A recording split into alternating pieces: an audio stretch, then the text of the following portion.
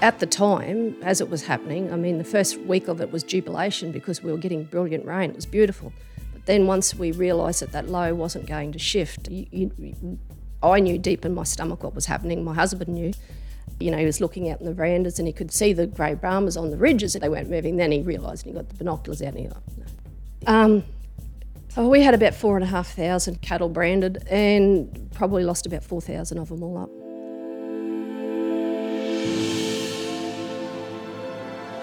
I'm Teresa Hudson, Coordinator of the Community Information Centre in Townsville, and in today's episode of Brave, I'm with Winton Shire Councillor Tina Elliott. In such a small town, being a councillor isn't a full-time job. So while we talk about her role in the community, we also discuss her life as a farmer and what the droughts and the 2019 floods have meant for her life and family. The Community Information Centre would like to pay respects to the Koa, Wulgurugaba and Bindal people, the traditional custodians of the land on which this podcast was recorded and produced.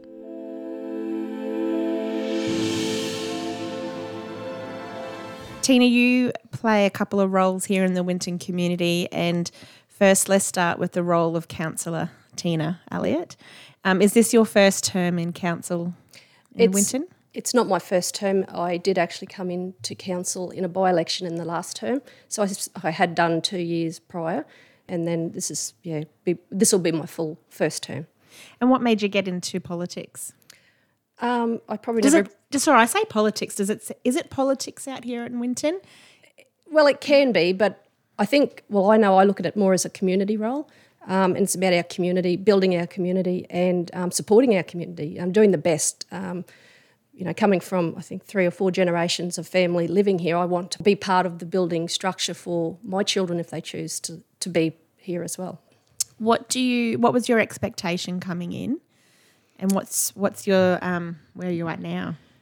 Oh, look, that's a big question because I think I went in there blindly and naively, not really knowing what the expectation was, and it was just different to what I thought it was going to be.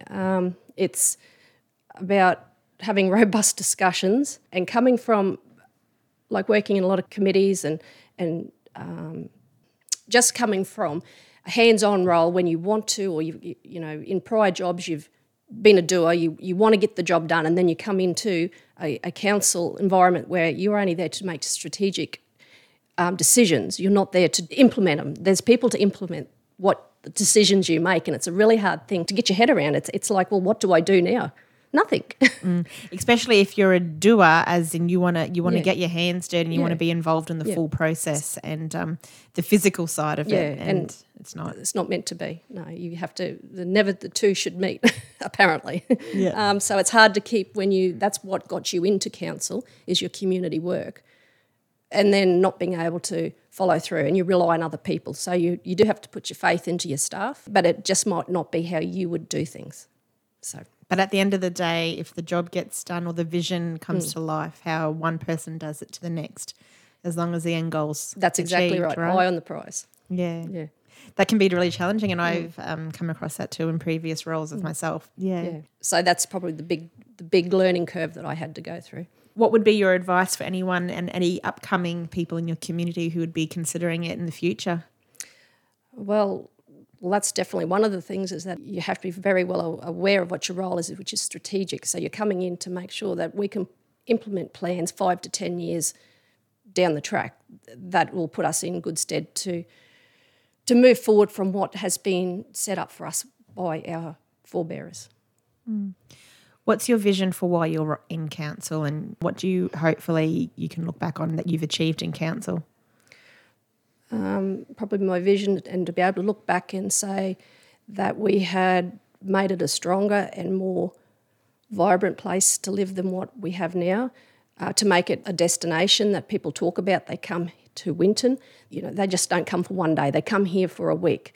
I'd love to see us as the Cairns of the outback, for tourism. I would also like to see that we have investment in different economic strategies to make us more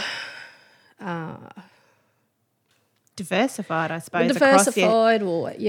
Just strengthening what we've got. I mean, our bread and butter's always been our rural agricultural.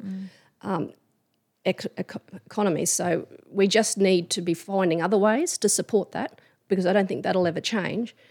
But technologies and improvements in our ag sector will definitely come, and as they come, it's probably at the cost of human resources.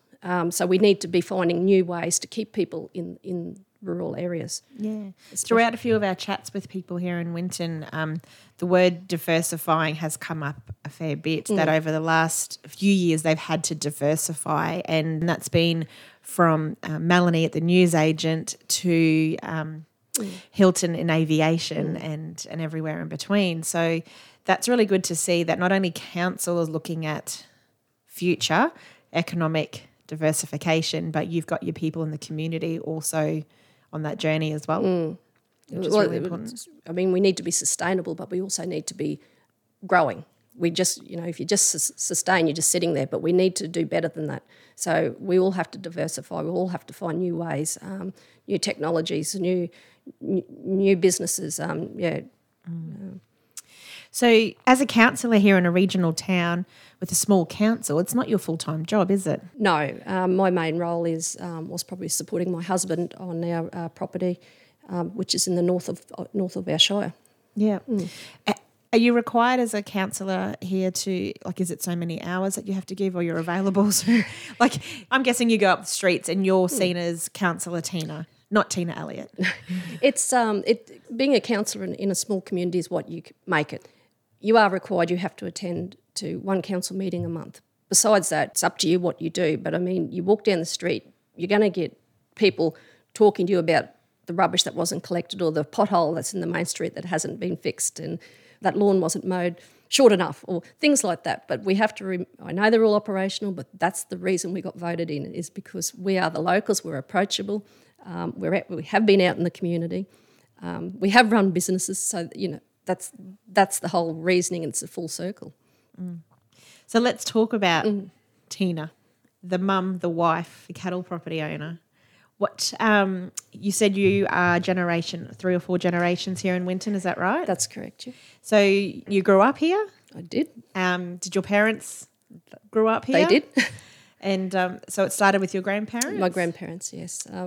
Yeah. What was growing up here like for you? Oh, growing up here was probably very different to what we see now. We had more people in the community, more kids in the school, but probably lost a lot less opportunity than what is on offer now, because we didn't have fast cars, we didn't holiday away. The income just wasn't there to support those types of lifestyles. The only thing we probably done more of was play sport, but we had a lot more children to engage with. Were your family into cattle farming? My mother's family, they were on sheep and cattle properties, and my father's family were managers of Old Cook Station when Dad was young.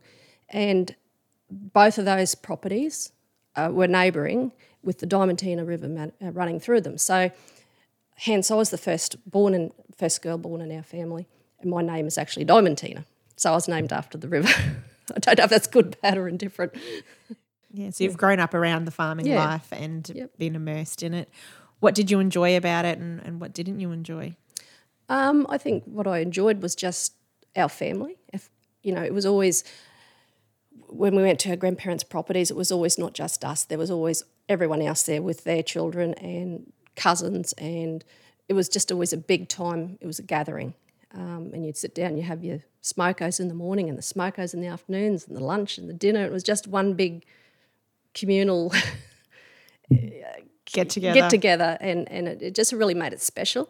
It made that the distances that you had to travel and the distances of being isolated, it made it doable, and it made it special. Yeah. So there was nothing in that made you wanted to move away? I'd done 4 years, in Townsville. Yeah, so that was in my late 20s, early 30s, yeah. Yeah, and then still you got brought back to the land. Yeah.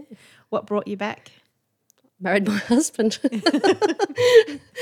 So did you meet him in Townsville or here in Winton? Well, I knew his family all my life. I just didn't really know him. And when I was working in Townsville, we just met up and, it just went from there. Lovely. So when did you get married? 2004. Yeah. How far is your cattle property outside of town? It's an hour drive, yeah. Yeah. Which isn't too bad. So you travel into town is an hour's drive. Mondays and Fridays, and probably I'll go home on a Wednesday or one day during the week, so. So you're on a cattle station, and how many head of cattle do you have there? Look, nothing like what we used to have. We've just stocked up to what we could buy back. How many head did you have before the floods? Oh, we had about 4,500. We'd just had actually just done a round of mustering because we were selling off the weaners, so that's how come I could be pretty accurate in what we had, and probably lost about 4,000 of them all up. That must be absolutely soul crushing because prior to the floods, it was drought. Yep. And you had just poured so much into keeping those cattle alive through the drought, and then a flood comes along. Yeah. Without saying what was that like, because that was ultimately, let's say, that was really shit. Oh, it's awful. But how do you get through that? Well, at the time, as it was happening, I mean, the first week of it was jubilation because we were getting brilliant rain. It was beautiful. But then once we realised that low wasn't going to shift and it was going to keep sitting over us, and then the cold wind started and in the middle of the night, and I knew deep in my stomach what was happening. My husband knew. And had you ever been through something like this in your life before? I hadn't, but my husband, I can't remember how old he was, but there was a cyclone, I think it might have been in 1975, called Cyclone Ted, and it done the same thing, but it was to sheep, and they lost a lot of sheep that way. So, no, I hadn't experienced it, but he, in his back of his mind, had. So, and then in that second week when all that started to happen, I was in town with Max, and my husband was out of town, and Yeah. So you were stuck here. Your husband was stuck there. Waters subside. How long did it take for that to happen? Probably because we're on black soil, you really can't, even if you have half an inch, you go outside and it sticks to you. So he couldn't really do anything. And once it probably took a couple of days for the water to go down from around the house, he could actually, he was looking out in the verandas and he could see, as we had grey Brahmas, he could see the grey Brahmas on the ridges, and originally he thought, that's great, there's some still there. But then they weren't moving. Then he realised, and he got the binoculars out and he thought, no. So once that started to happen, the reality was actually sinking in. I decided that I'd try and get a helicopter to get him out just because it was getting a bit much. Yeah. So what services did you use in the months following the floods? Probably the biggest help that I found out through it all was through the neighbourhood centre. Just by the girls here being local, they knew who needed help and who didn't. They were able to point everyone in the right direction, because I have to credit Shane Stone and his NQLIRA, I'll call it. I know that it's changed now, the acronyms, but that was the North Queensland Livestock Industry Recovery something. Agency, yeah. Agency, that's right. Just with that $75,000 one-off payment that came, that was the best mental health initiative that was done. Did it come quickly? It came quickly once they made the decision to do it. It was a no frills. It was a 3-pager, I think, or it might even been a 2-page form, which made it simple. And I know that as soon as you heard that money was available, it just went, because up until then you're going in your mind, how am I going to pay for the disposal of the carcasses? How am I going to pay staff to come out and do this? Because all of a sudden everything's gone. But you had to do that. So that there, I believe they've saved lives by doing that. And did people come out and remove those carcasses for you? Because doing that yourself? Yeah, we had local people that we do normally employ. I mean, their jobs are gone too. And that paid for the loader hire, and it also paid for the wage component of it by employing these boys to come out and do the disposal. So, yeah, it was extremely instrumental, and the ladies here, with any of the other funding that come in, they just knew who to ring, how to get it done, and it was no questions. It wasn't. You didn't feel like you were taking a hand out. You just knew they made it right, and they done it with dignity for people. So important. Absolutely. In that process and in that moment, it really goes to show that we're community engagement and how important that sector is. I think a lot of people underestimate how much community development brings.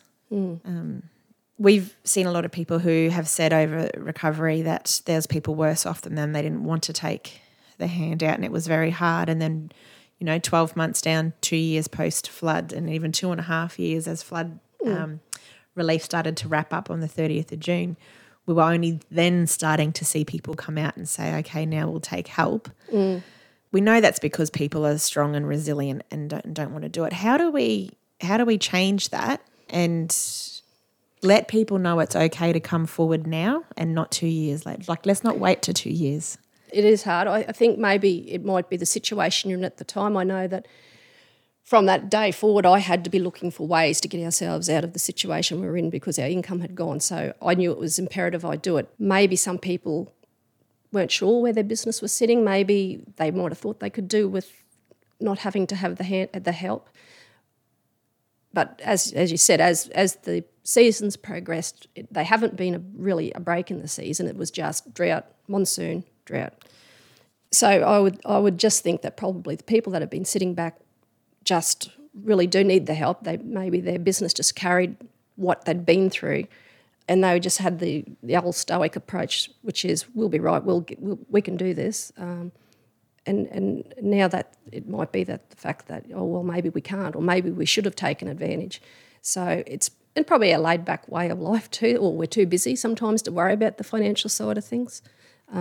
It takes a lot of paperwork to get things done, and that could be something people are scared by that, or they don't have the time, or the other thing is we don't have resources to help people do it.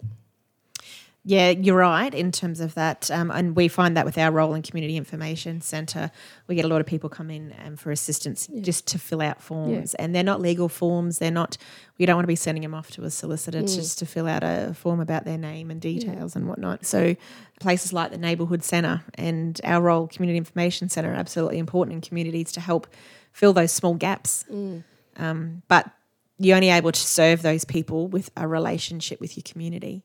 And that's right. They just may not know who to approach to ask for help. Yeah. And this centre really sounds like they've got that relationship, because I think out of nearly every person that we've interviewed, they have mentioned the Neighbourhood Centre in terms of one of the best gateways of support here in Winton. Yeah, well, I'd support that statement. 4,500 cattle down to 500. How do you rebuild from that, Tina? Because definitely doesn't happen overnight. Look, I'd been at Wairilla with my husband, I'd just say off the top of my head, about 15 years. And the whole time there, we'd been building our genetics, our bulls, our Brahman content herd. So all his genetics of what he'd built had basically gone down the creek.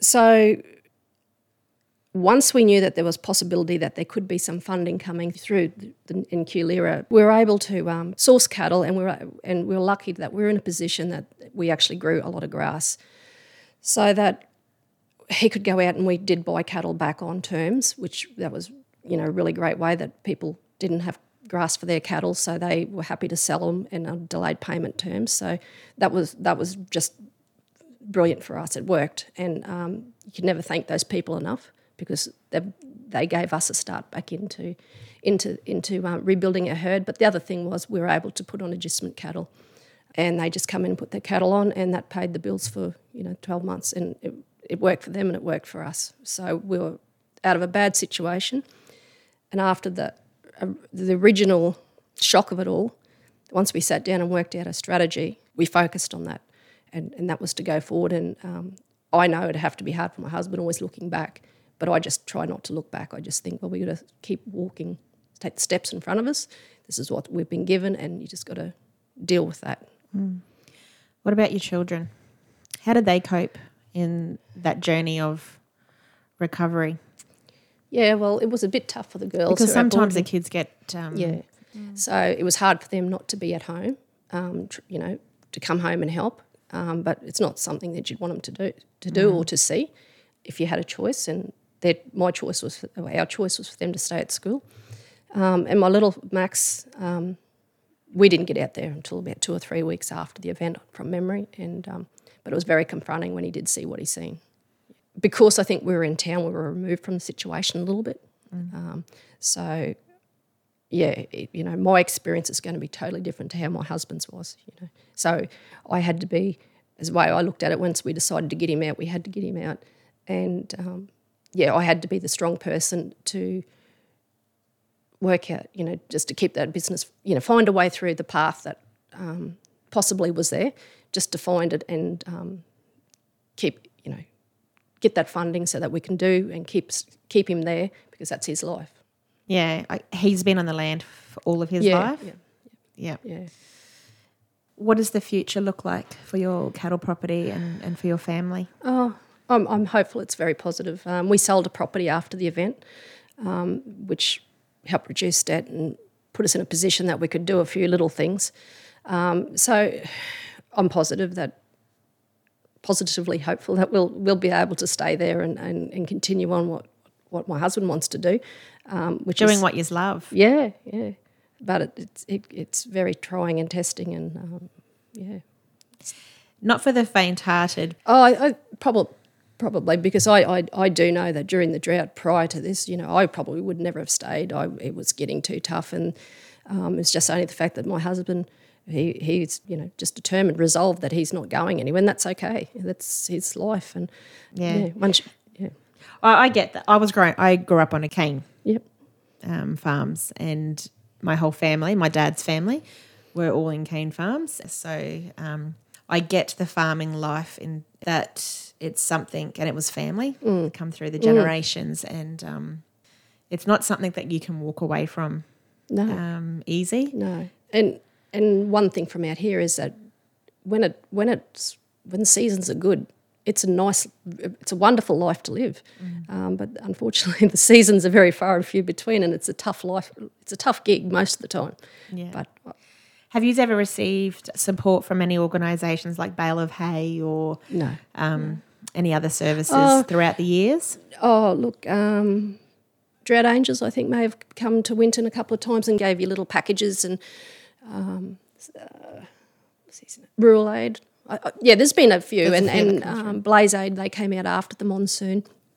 They never come out to our property, but that's because we chose we didn't want anyone there. We were just happy to do our own stuff. And so you were one of those ones. Yeah. That said, we're fine. We're fine, yeah. We're fine. We don't need any help. Yeah.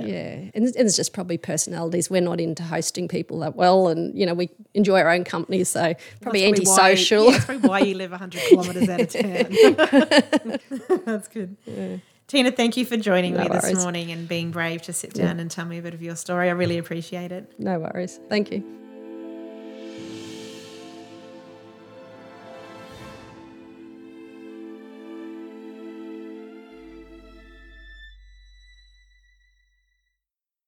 Brave is jointly funded by the Commonwealth and Queensland governments under the Disaster Recovery Funding Arrangements. This podcast is produced by Damien Lawarden.